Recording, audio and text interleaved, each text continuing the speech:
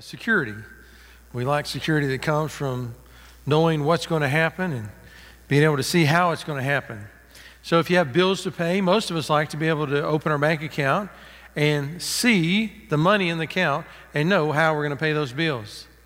If we have a task that we have to do, most of us would like to know exactly how all that's going to unfold and know what it is that we're supposed to do. So we like that security. But the Bible tells us that God is calling us to walk by faith and not by sight. So what does it mean to walk by faith and not by sight? Well, I want you to understand this. Living by faith does not mean living in doubt and uncertainty. But instead, our certainty is based on something else. Instead of our certainty being based on sight, that is what we can see and what we know right in front of us, our certainty is based upon the Word of God. God makes a promise. We believe His promise. And so we have a certainty based upon that belief. So God, when He calls us to live by faith, He's not calling us just to kind of live out in limbo, as though we have no basis for knowing where our life's going or what's going to unfold. Instead, He calls us to believe and trust in Him. So living by faith is not the opposite of living a certainty. It's just a certainty based on something else. Instead of our certainty being based on our sight and what we see, it's based on the very character and nature of God. God says something, and we believe and trust that promise, and on that basis, that belief and faith, then we have a new type of certainty. So this is what living by faith looks like. Now, I want you to think about this for a while. I know maybe you're probably thinking, well, Pastor, it's really a lot to ask. To ask us to kind of base our life on faith and not on what we can see. Well, the reality is that we put our faith and trust in people that we don't even know and haven't even met all the time on a regular basis. Think about this. When you board an airplane today, oftentimes they've already got the cockpit closed. You can't even see who the pilot is, let alone know him. You don't know anything about the airline many times. We flew to Thailand and flew some different Asian airlines we'd never even heard of. And we all just we went on the plane and we sat down, we buckled up, don't know anything about the company, don't know anything about the pilot. We just trust that the company's probably in their best interest to be safe and get us there. And the pilot's probably went through some schooling and training and knows what he's doing. So we just trust these random strangers. You ever notice driving down a road? If there's no divided median, you're just driving down a 2-lane road. Have you ever noticed how close we actually are to the oncoming traffic? I mean, literally, when you pass a car on some of our roads, there's just a matter of inches between you and the next car. All it takes is for that oncoming driver to lose focus for a minute, drop something in the floor, bend down to get it, look at their phone to read a text, anything could distract them long enough to veer over a few inches and either sideswipe us or cause a head-on collision. But every day we travel down these roads, and we trust these strangers coming at us that we don't know, have never even seen before, don't know anything about. We trust them to stay in their lane and pay attention. Every day we find ourselves living based upon trust in other people. And what I'm asking you to do today is, instead of placing your future in the hands of some unknown stranger that you know nothing about, like a pilot or an oncoming driver, I'm asking you to take your life and put it in the very hands of God. The God that created you, the God that time and time again has demonstrated that He is trustworthy and can be depended upon. Well, we're getting close to Christmas, and today, as we sang these songs and we looked at our Christmas, it reminds us that this holiday is soon approaching when we celebrate the birth of Christ.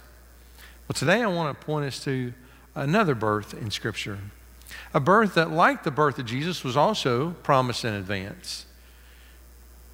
And just like the birth of Jesus, who was promised to be born to a virgin, this birth was not promised to a virgin, but it was promised to a person who was 90 years old. Her whole life she'd been barren, and yet God promised a child.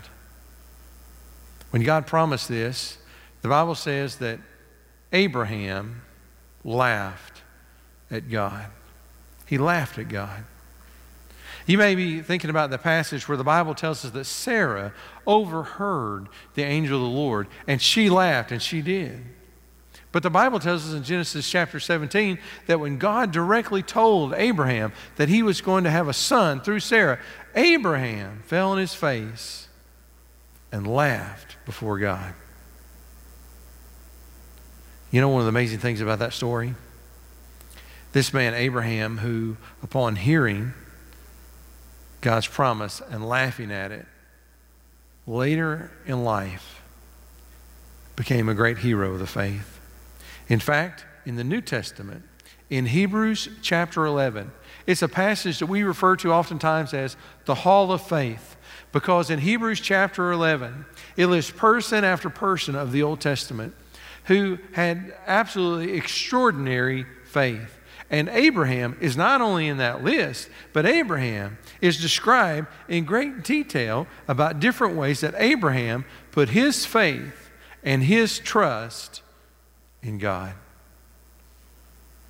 And when I think about where Abraham started, laughing at God in his promise, and where he ended, being a person of such great faith that the New Testament would tell us about his faith as an example for us to follow. When I think about where he started and where he ended up, it just reminds me that the Christian faith is not about where you begin. It's about where you end. And maybe here today and you're sitting on the couch watching, you're driving down the road listening, and you're thinking, Pastor, I've never been a person with a lot of faith. I really need to see it right in front of me. If I can't see it, it's hard for me to believe it. Well, I want you to understand you're more like Abraham than you realize. Abraham was once where you are. But I believe if you'll open your heart to God and believe and trust in Him, just watch Him work in some areas in your life, you can end up where Abraham ended up. A person of great faith, believing and trusting in God. So I want to invite you to look at this passage with me.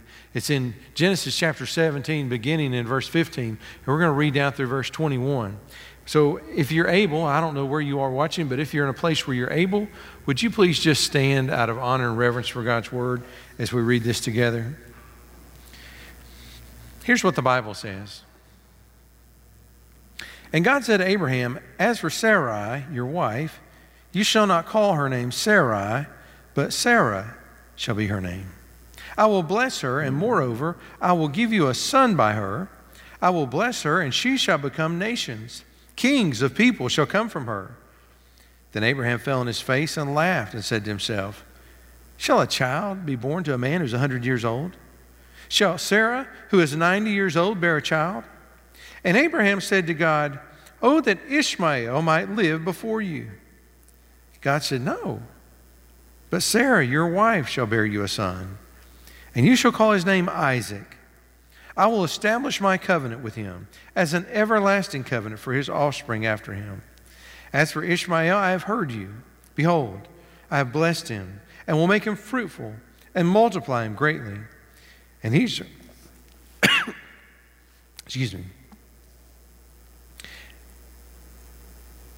and he shall father 12 princes, and I will make him into a great nation. But I will establish my covenant with Isaac, whom Sarah shall bear to you at this time next year. Let's pray together. Father, I pray that you'd help us to look at the story of Abraham and Sarai, who became Sarah. And Lord, may we learn to believe and to trust in your promises. For it's in Christ's name that I pray. Amen. I'm going to have to get a drink of water. Give me 1 second. Excuse me.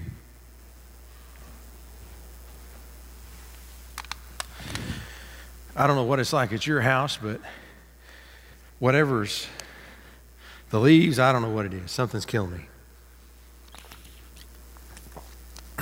Excuse me. So we see in this passage that God asks us to believe some extraordinary promises. Extraordinary meaning outside of the ordinary. I think that's really what we often struggle with. Everything that we see around us is familiar. And so we don't have any trouble seeing all the things in front of us just continue in motion like they are. When you hear the story about how the sun comes up and the sun goes down, but in reality we're rotating and we're revolving around the sun, I mean, we don't have any trouble believing any of this because we see it happen over and over again. And we hear about how children come into the world. We don't have any trouble believing that. We see it happen over and over and over again. But when you hear that a 90-year-old woman is going to conceive and bear a son, well, it's outside of the ordinary. It's extraordinary. And that's where we seem to have difficulty, is when God wants to do extraordinary things in our life. But the reality is He calls us to believe in some extraordinary promises. One of the things that we see throughout Scripture is that God often moves in mystery. Let me give you an example here in this passage. The Bible says in verse 15, "And God said to Abraham, as for Sarai, your wife, you shall not call her name Sarai, but Sarah shall be her name." Now, God changes the name of Abraham's wife at age 90. And He gives no explanation why, at least not in this passage. No explanation to Abraham. He simply tells him, I want you to change her name. And it's such a small change. It's not a different name in Hebrew. It's just a little different pronunciation. Both mean princess in Hebrew. And so He says to Abraham, He says, this woman who is 90 years old that you've been married to your entire life, I want you to start calling her a slightly different name. But He gives no explanation and no reason. This is the way that God often works. He often moves in mystery, not telling us everything that He is doing and everything that He is planning. Later in the last part of the Old Testament, the book of Habakkuk chapter 1, verse 5, I want to ask you to join with me there. This is one of the later Old Testament prophets, and I want you to notice what God revealed to the nation of Israel through the prophet Habakkuk. He says, "Look among the nations and see, wonder and be astounded, for I am doing a work in your days that you would not believe if I told you." Maybe you've often wondered what God is doing in your life. Maybe you've often wondered what God is doing in some circumstance. If you're like the nation of Israel in the days of Habakkuk, you wouldn't believe if He told you. God often calls us to believe in extraordinary things. And He often moves in our life in a mysterious way in which He doesn't reveal everything that He's doing. God often moves also beyond our wildest expectations. Notice what He says to Abraham about Sarah. "I will bless her, and moreover, I will give you a son by her. I will bless her, and she shall become nations. Kings of people shall come from her." Abraham was struggling to believe that Sarah was going to have a child. And God says to Abraham, she's not just going to have a child. She's going to bring forth nations. God said, I'm going to use her to bring forth kings. And here's Abraham scratching his head. He's like, Lord, I'm 100. She's 90. It doesn't seem possible. God often calls us to things that are impossible for us. But what's impossible for us is very possible for God. Paul understood this. And so at Ephesians chapter 3, verse 20, notice what he says. "Now to Him who is able to do far more abundantly than all we ask or think, according to the power at work within us." Abraham had not yet come to the point of understanding that Paul had, that God is able to do more than you can even imagine. Whatever you can conceive of that God might want to do in your life, You have not yet exhausted the power and ability of God. He is able, not just to bring children to 90-year-old barren women. He's able to take dead people and bring them to life. He's able to take people who have made a string of self-destructive decisions, and He's able to redeem their life and use them for good. God is able to do more than we can even imagine or think of. What we see from Abraham, it's easy to laugh, but it's hard to believe. The Bible says in verse 17 that Abraham fell on his face and laughed and said to himself, shall a child be born to a man who is 100 years old? And Sarah, who is 90 years old, bear a child. So Abraham literally fell on his face and laughed before God. He fell on his face and laughed before God. It's so easy for us to be skeptical and cynical. It's so easy for us to doubt and even mock God. But He's calling us to believe, and He's calling us to trust. And Abraham may not have been there yet, but he got there in his life. And so in Hebrews chapter 11, I want you to notice how the Bible describes Abraham and his faith. It says, by faith, Abraham obeyed when he was called to go out to a place that he was to receive as an inheritance. And when he went out not knowing where he was going, by faith he went to live in the land of promise, as in a foreign land, living in tents with Isaac and Jacob, heirs with him of the same promise. For he was looking forward to the city that has foundations, whose designer and builder is God. And listen to the Bible in the New Testament refer back to this time in Abraham's life. It says, by faith, Sarah herself received power to conceive, even when she was past the age, since she considered him faithful who had promised. Therefore, from one man, and him as good as dead, remember he's 100 years old, and him as good as dead, were born descendants as many as the stars of heaven, and as many as the innumerable grains of sand by the seashore. And I want you to listen to this verse and reflect on it for just a moment. It says in verse 13, these all died in faith, not having received the things promised. These all died in faith, not having received the things promised. You know what that means? Abraham, he saw the birth of Isaac. He saw some of God's other promises fulfilled. But he never saw God bring from Sarah a great nation or rulers. He died in faith, having not yet received the promise. But the key is that he died in faith. You and I, we have seen God fulfill many of the promises. We've seen God fulfill these promises that he made to Abraham. We've seen God fulfill promises that he made to the Old Testament prophets. Perhaps you've even seen God fulfill his promises in your life. But we've not seen all of the promises of God fulfilled.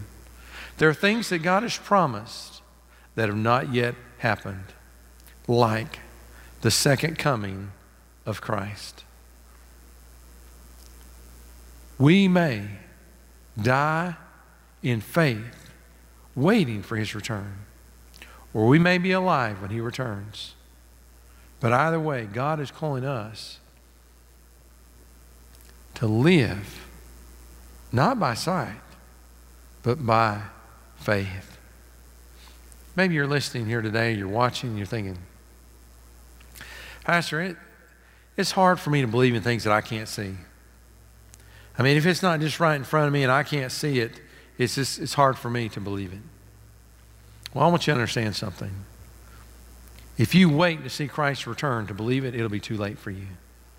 The Bible says without faith it's impossible to please God. If we're going to draw near to Him, we must believe that He exists and He rewards those who seek Him. Abraham didn't start out there in his life. He believed that God existed, but he struggled to believe that God could keep all of His promises. But later in life, he came to a point of complete faith and trust in God. When we look at how God interacted with Abraham and what He promised, and then we see Abraham's response. And one of the things that we learn from this is that God is calling us not to substitute our will for His. It doesn't require any faith to offer God an easier plan. So notice how Abraham responds to God. He says, Abraham said to God, this is verse 18, Abraham said to God, "Oh, that Ishmael might live before you." Well, if you're not familiar with who Ishmael is, he was the son of Abraham, but not the son of Sarah. Sarah had been barren all those years, and she gave her maidservant to Abraham to have a son by her. And so God says to Abraham, I'm going to give you a son through your 90-year-old wife, Sarah. And Abraham says, Lord, I've already got a son by a servant. Let's just use him. He's already here. I can see him. It doesn't require any faith on my part to substitute him for your plan. And so he begins to bargain with God. Have you ever interacted with God this way?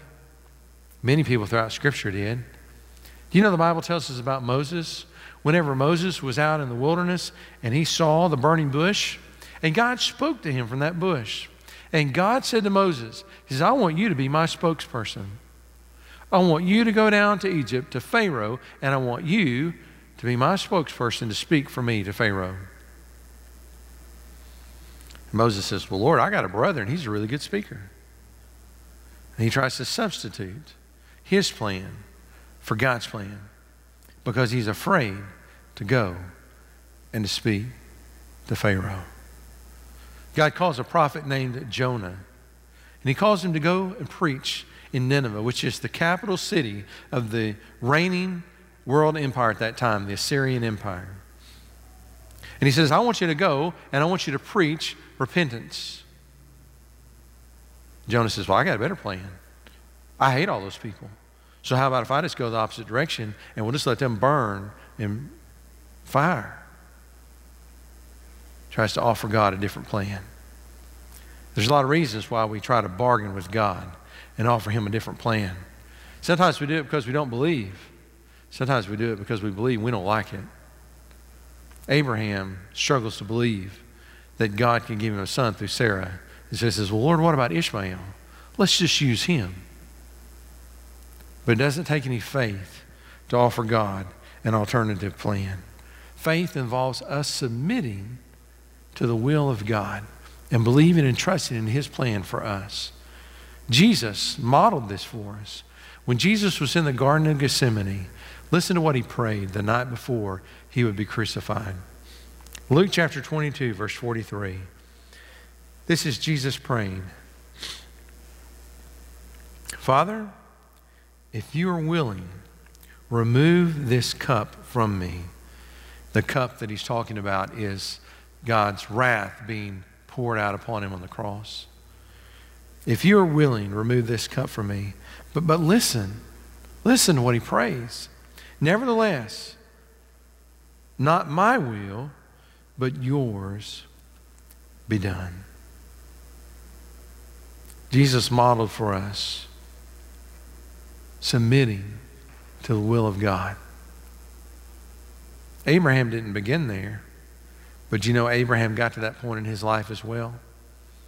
In that passage from Hebrews chapter 11, if we go down a few more verses, we see the Bible telling us about another time in Abraham's life. It says in verse 17, by faith when Abraham, when he was tested, offered up Isaac. And if you're not familiar, Isaac is the son that God gave him through Sarah. God kept His promise. Sarah gave birth, and they named his son Isaac, just as the Lord had asked him to do. And he who had received the promises was in the act of offering up his only son. God asked Abraham to offer Isaac as a sacrifice. He didn't want him to go through with it. He just wanted Abraham to see that he had enough faith to believe and trust God. And if you didn't pick up on it, there's a very clear foreshadowing of how God would offer his own son for us. He says, was in the act of offering up his only son, of whom it was said, through Isaac, your offspring shall be named. You say, well, why would Abraham do that?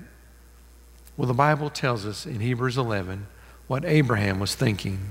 It says in verse 19, he considered that God was able even to raise him from the dead, from which, figuratively speaking, he did receive him back. You see, Abraham, at 100 years old, heard this promise from God. He said, you're going to have a child through your 90-year-old wife. And he didn't believe at first, but God kept his promise. And he had this son, Isaac. And he raised him. He watched him grow. He loved him. And then God said to him, I want you to offer up your son, your only son. And Abraham knew that Isaac was the very fulfillment of God's promise to him. And he knew that God had promised Sarah that she would bring forth nations. And even though he loved his son, he was willing to submit to the will of the Father. Even though God did not tell him what was about to happen. Offering up his son was as much a mystery as changing his wife's name. God didn't reveal to him all the details. But the Bible tells us that by faith he believed that God would keep his promise. He believed in God so much that he knew that if necessary, God could even bring Isaac back from the dead after he'd offered him as sacrifice. He believed and he trusted in God. Earlier, he laughed at God's promises. But now in the latter years of his life, he's living by them. Abraham became a person who believed and trusted in God. You know, when I think about the radical change in Abraham's life, it encourages me. It encourages me to think that I don't have to stay where I am in my faith, and neither do you. God is patient. He's gracious, and he wants us to grow and to grow in faith and become more like his son. He is patient and he is persistent in his plans in our life. And so notice what he says in verse 19. God said, no, but Sarah will be your wife. God had a plan. God revealed his plan. God would not be moved from his plan. This is how God operates in the world. And so when we come to the point of faith, that we can believe and trust that God is good and that he loves us, then we can have faith in him, even when we don't know all of God's plans. You know, one of the amazing things about the grace of God is that God works for our good even when we doubt him. Notice what the Bible says here in verse 20. God is responding to Abraham and he says, as for Ishmael, I have heard you. I have heard you. Behold, I have blessed him and will make him fruitful and multiply him greatly. You see, even when God has to say no to our lesser plans, he still hears us and blesses us. So many of us have been praying to God for so long that we take for granted that he hears us. But do you know that there's people all over the world that are trying to find a way to be heard by God? They're lighting candles. They're making sacrifices. They're fasting. They're doing all kinds of things in order to be heard by their God. The Bible tells us about a time in Israel's history when the Old Testament prophet Elijah challenged the false prophets of Baal in his day. King Ahab's wife Jezebel had brought all these Baal prophets into the nation. And so Elijah challenged them. And he said, let's just go up on Mount Carmel and let's offer a sacrifice, but nobody light a fire. We'll simply pray, and whoever's God answers by fire, then we'll all know which God is real. And the Bible tells us that all day long the prophets of Baal tried to get Baal to send fire. They prayed, they chanted, they danced, they cut themselves, they wailed, they did everything they knew to do to get his attention all day, but he never responded. By contrast, when they were done, Elijah stood up. He said one short, simple prayer, and in response, fire fell from heaven and consumed the offering. Do you know why? It's because we serve a God who hears us. God said to Abraham, as for Ishmael, I have heard you. Isn't it amazing that even when we doubt God, try to circumvent his plan and work against him, in his grace and mercy, he still loves us and he still works in our best interest. I want to share you one last thing. One of the most important things that we can learn in the Christian life is that God brings about his plan in his own time. So notice what it says here. God said, but I will establish my covenant with Isaac, whom Sarah shall bear to you. Here's what he says. At this time next year.